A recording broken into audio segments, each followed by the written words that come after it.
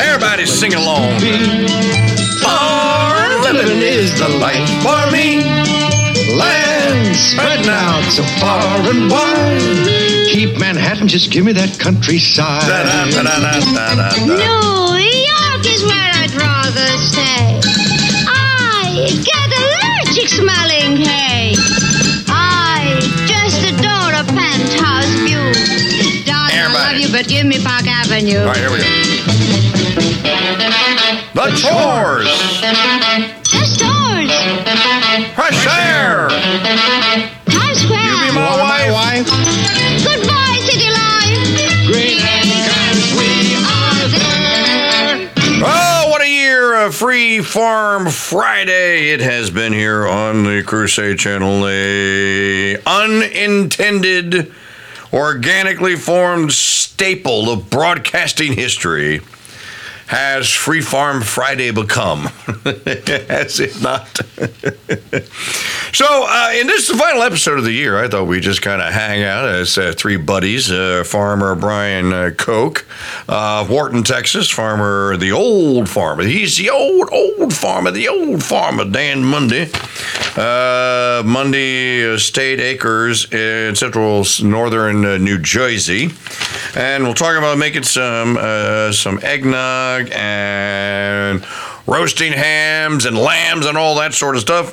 We'll start, okay, so he doesn't complain. We'll start with Mitter Mundy. Mitter Mundy, no, he doesn't complain. You know who complains. Get Mitter Tar forget. That is other farmer online. Where the hell is Mitter Mundy? So there you are, Mr. Mundy. You're first. Are you speaking of my fan club? Yes, I am speaking of your very loud and obnoxious fan club. Oh. Well, he is the fool. He is a one-man fan club. It's hey. No, he is a one-man rhetorical wrecking ball, is what he... Better to have the pole on your side than not on your side. True story. No, you don't want him against you. No. Because then he'll leave you with the only response that you have to anything is, okay, dude, I'm just going to move to Russia then. Poland is broken, it sucks. New Jersey is broken, it sucks. America is broken, it sucks. The only place in the world that doesn't stink, Mr. Mundy, is Russia. Well, perhaps, unless you just go find a place to hide. I know you said don't give up, but you know what, Mike? What? There are different forms of giving up. Here, I'm going to surrender in Mike Church Show in 2024. Put a chicken in Maker Gang. I'm going to have a lesbian reporterette correspondent. No, I'm all right, Mitter Mundy, what are you cooking for Christmas feast? For Christmas feast? Yes. Making a duck and a chicken. So you're a chicken, a duck chicken. No, I'm not. I'm not getting that fancy. They will be fully separated in separate pans. Have you ever seen how they do that? Are you familiar with the process of how they do that? Oh, yeah. I mean, I've thought about doing it, but, like everything else, it gets very, you got to have the time. You got to get everything. And just because, you raise things doesn't mean that, it's just sitting there. Well, no, it's not just sitting there. But, the big thing is everything has to be deboned. Yes. That's what I'm talking about is the deboning. Have you ever seen, I've actually seen a guy do it. Oh, yeah, well, I've deboned the chickens a lot. I do that frequently. Matter of fact, the chicken I'm making is one that I deboned and marinated, put in the freezer a few months ago. I said, I was making a duck because I came across that from the summer, and I said, I better make that because it's been in the freezer for a while. And in doing so, I came across a chicken. I said, I guess I better make that. So that's how we're having duck and chicken. Well, now, did you debone the chicken with all the skin still on so it still looks like a chicken? Oh, yes. Okay. Yep. So then, now people watching or listening at home are probably wondering, well, how in the world do you do that? Well, Mr. Brian K, let me bring Brian K in on this. Brian K, you know how to do this. Have you ever deboned a chicken and left the carcass still kind of looking like a chicken carcass? I've never done that myself, but I've seen it done. I just never thought of doing it, but I know what it. I know how to do it. It's okay. So I believe, if I remember correctly, so you need a 12 or 14 inch, what we call here in Louisiana, fillet knife. You got to have a fillet knife. And you have to put a Farmstead meat staff, that guy, you have to put an edge on it. It's got to be able to literally, if you whack at a piece of paper that you're holding in your hand, it's literally got to cut that piece of paper 8.5 by 11 from top to bottom. And then you just kind of go around the rib cage with the fillet knife all the way to the other end of the skin there. And you're basically just separating the meat and the cartilage from the rib cage, and then underneath from the spine. And then what looked to me to be the hardest part, Brian, was separating the because you got to find the knuckle. And you got to be able to cut the knuckle of the thigh bone and of the wing bone so that you can pull the whole cage out and then pull the legs out. Yeah, there's one. Maggie put in her whole chicken debone. That's what it looks like. So I've never tried to do it. I saw a guy. I was there. I saw him do it, and I'm like, dude. But he had done it before. Yeah, it takes a lot of practice. Stuff, but I mean, it's basically you're following the lines and stuff and getting that getting everything right so you're not separating the meat itself. But what you do with those bones that are left over, that's when you throw that in a big pot of soup. Oh yeah, that'd make a hell of a stock, wouldn't it? Yeah. So now, all I was thinking about. Now, what's done here in Louisiana is you'll take that, and then you will take a duck, which is, depending on who's raised the duck. The reason they do a turducken is because the turkey is larger. The turkey carcass is bigger than the duck carcass, so you can get if you debone a whole turkey, you can fit an entire duck inside that cavity. With a chicken, you'd have to take one of Dan Mundy's Cornish hens and stick it in that cavity. Yeah, and I tell you, my chicken, the latest batch of broilers I raised probably wouldn't fit inside of the latest batch of pasture-raised turkeys. They were big, but yeah, if typically if you can get a 3 or 4 pound chicken, and then about a 10 or 12 pound turkey. That's about right. Yeah, you have to find the duck too. So. Yeah. And people are asking what's the advantage. Well, the real advantage of it is you're going to have this outer layer, primarily flaky white meat. Well, you're going to have your dark meat on the turkey, but you're going to put the inner bird in there, and then the inner bird you're going to make your your bread stuffing or your cornbread stuffing or whatever. Some people, I've seen turduckens. There's one guy that does it in, it's not Breaux Bridge, it is in Scott, Louisiana.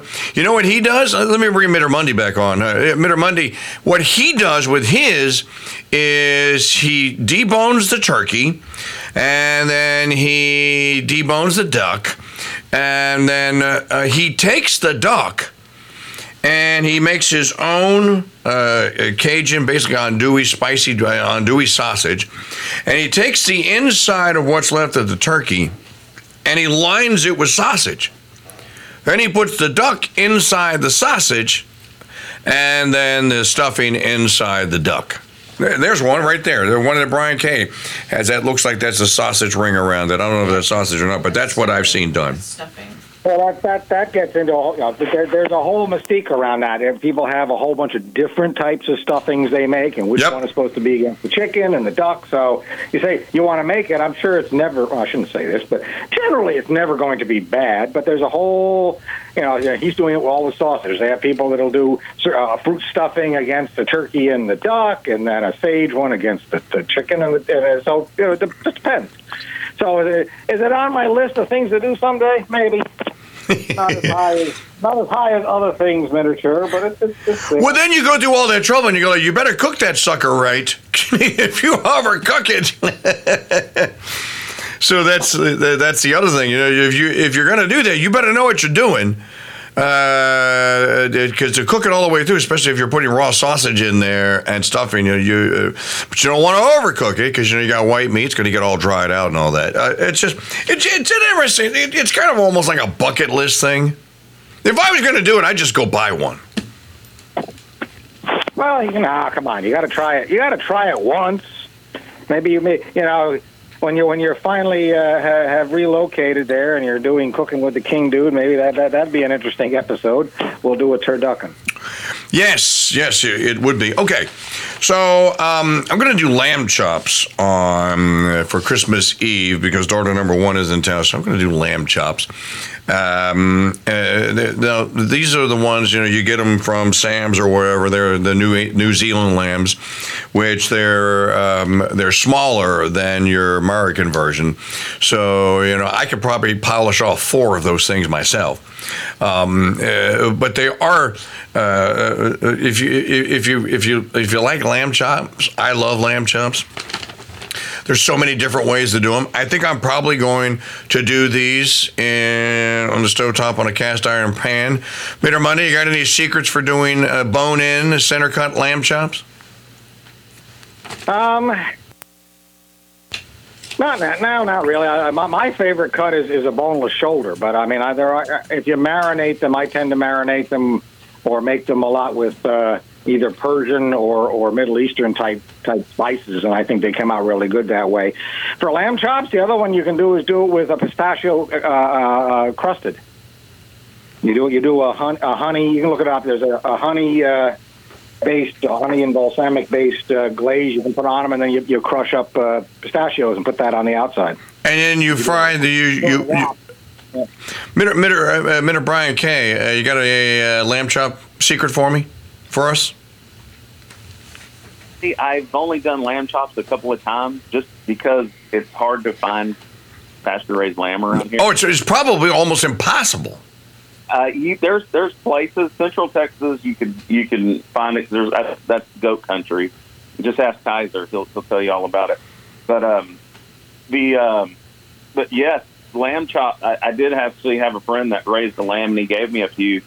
And I think I did salt, pepper, garlic, and rosemary, and then I put them, cooked them over coals, and they turned out really nice. Yeah, if I had access to lamb chops, I'd probably, do like Minter Monday said, and do a Mediterranean, probably marinade or something with it. But I like lamb, and if I guess I just need more space so I can start raising it because. Yeah, please do. Yeah. Well, the thing about lamb is that unlike pork and unlike chicken, now beef has a taste to it. Unlike pork and unlike chicken, lamb it is a very distinctive red meat, and it is red. And you get just depending on who raised it and where they raise it. I don't want to say it's gamey because most people go, that's tastes gamey. I wouldn't describe it. I've had gamey, and gamey is awful. But it does have a very distinctive taste to it, and that's why you will know when you get when you get lamb, especially if you get a decent farm raised lamb, which I have had. I don't know where he got it from, but he said that it was organic, pasture-raised lamb, that it wasn't, penned up and fed corn and all that. So I've actually had it, and it's such a rich, unique. As a matter of fact, second to duck, I think lamb is like one of the richest meats you can cook. Yeah. Lamb, and if I want something similar, if I shoot a deer, I can cut the chop out of the deer. Because the hindquarters, you can get your sirloins or whatever, and do that. And I've done that before, and it's pretty close. This is white-tailed deer. I mean, there's other deer, elk or I've had elk. Or others that you could probably get a little different flavor profile just because their diets are different. But no, lamb is good. But you talking about rich meat. Another thing I've been thinking about is barbacoa. Traditionally the Mexican cooking the head of the cow, and that meat, especially off the cheeks and everything, is really fatty and rich and everything. And that's a good holiday meal. And then you can make like your pico de gallo with your jalapeno, tomato, cilantro, and onion, and put it on there, and it kind of gives it a Christmassy look with the red and greens and stuff in there. Dude, but it's Ember Friday. Stop. Stop. But you know what? If we can't suffer good, I'm suffering really good right now. Now let me just tell you. Okay, you said barbacoa. I actually looked this up when we changed the name of our cooking team from the World Championship Deaf Chefs to the more children-friendly Barbacoa Brotherhood. Now, when I look barbacoa up, I don't remember anything about heads, but I do remember that when I look barbacoa up, and of course, I probably started at Wikipedia, but I read about barbacoa. What I discovered about barbacoa was basically this is how cowboys cooked on the trail. Because they wouldn't have, they didn't have pits that they were hauling around with them. They didn't have, they had stuff to boil water in or, make a soup in and what have you. But if they wanted to cook it, maybe they didn't have pots and they wanted to cook, or they're going to cook meat on an open fire, they'd probably do a side at a time or so, and they would just gather sticks, long pieces, long branches, and whittle them down so that they could basically be giant skewers or A-frames that they could hang a piece of meat from, or maybe they would even make a fire and spread it out so it was, not a pile like in a tripod, but just a flat bed of coals. They might just throw rocks in there to give a little separation between the meat and the coals, and then just throw the meat on the rocks. That was my understanding of barbacoa. It was basically cooking without metal, without a grill, but cooking on a fire. Am I wrong? No, you're not. And like the barbacoa, when they take the beef head, the cow head, they wrap it in magui, which is a succulent plant that with leaves that looks kind of like agave. Okay. It might be in the agave family, but they'd wrap the head in the leaves, and then they'd bury it and basically put the coals in the ground, and it would just cook. And it was mesquite coals, because that was your that was your primary wood in the Southwest is that mesquite. Yep. And mesquite, it's a hotter coal, so you could keep the heat in the ground, and then after however many hours, that basically that low and slow, that cooking, the meat would basically fall off the bone. But yeah, that magui wrapping, or the leaf that they wrap in, would hold that, hold the moisture in there and stuff. But kind of like cooking a pig with banana leaves. Yeah. And the meat, is just, there's so much fat in it that it doesn't dry out anyway. And I'll tell you, Midder Monday back here, I saw once, you came to a Hogs or two, at one of the Hogs before you started coming around, they actually got a team of South American chefs that came that, what is it, Texas Day Brazil is the restaurant chain, and they kind of do, if they have the opportunity, they can actually do barbacoa. And what they did was they built fires out back of where this is when the Hogs was at a giant fairgrounds at City Park, and they could do this. They built fires. They probably had 6-8 chefs there, or a couple of chefs and a bunch of helpers. They built tripod fires. They built ginormous fires, and then they built like A-frame tripods. And dude, they cooked whole sides of beef and lamb and pig, and they just hanged it by wire from the tripods over open fire. And then they brought it inside and put it on giant tables and used giant knives and cut it up. That's how they served it. And I called that barbacoa, and it was some of the best barbecue I ever had. Mid or Monday? Yeah, I'm here. No, that's pretty. I mean, I've seen them do it. We got places around here. They've actually built steel cages, so they'll cook a whole goat or a whole lamb or a pig, and they'll split it. And I had a really nice setup. The one guy, because it sat on an angle, and he could rotate it and flip it on over the open fire. It was really nice. I'm sure you could adapt it to doing a whole cow, but it was really a nice setup. Because I was talking to him, he started buying some chickens from me, which was good because that's his business. But I got some pictures of it. Maybe if I think about it, I'll send them to you. It was a nice setup, Mike. You should build one. No, I should. Well, when I have the property to do it, I will. when I'm not worried about burning a giant hole in the lawn in the backyard. All right, final segment here. All right, I'm going to make the eggnog. I'm going to take some pointers from George Washington. I'm going to take some pointers from Alton Brown. And I'm going to take some pointers from my late great Papa Gomez. And I'm going to go with 6 egg yolks. I'm going to go with 2 pints of whole cream. I'm going to go with 2 pints of either half and half or whole milk. I'm going to go with a half a cup of turbinado sugar. I'm going to go with, actually I have some nutmeg. I'm going to fresh grind the nutmeg. And I'm going to go with probably a quarter cup or so, or 2 tablespoons of vanilla. And I'm going to do the cook variety. Not because I'm afraid of the eggs, just because of the way I'm going to do this.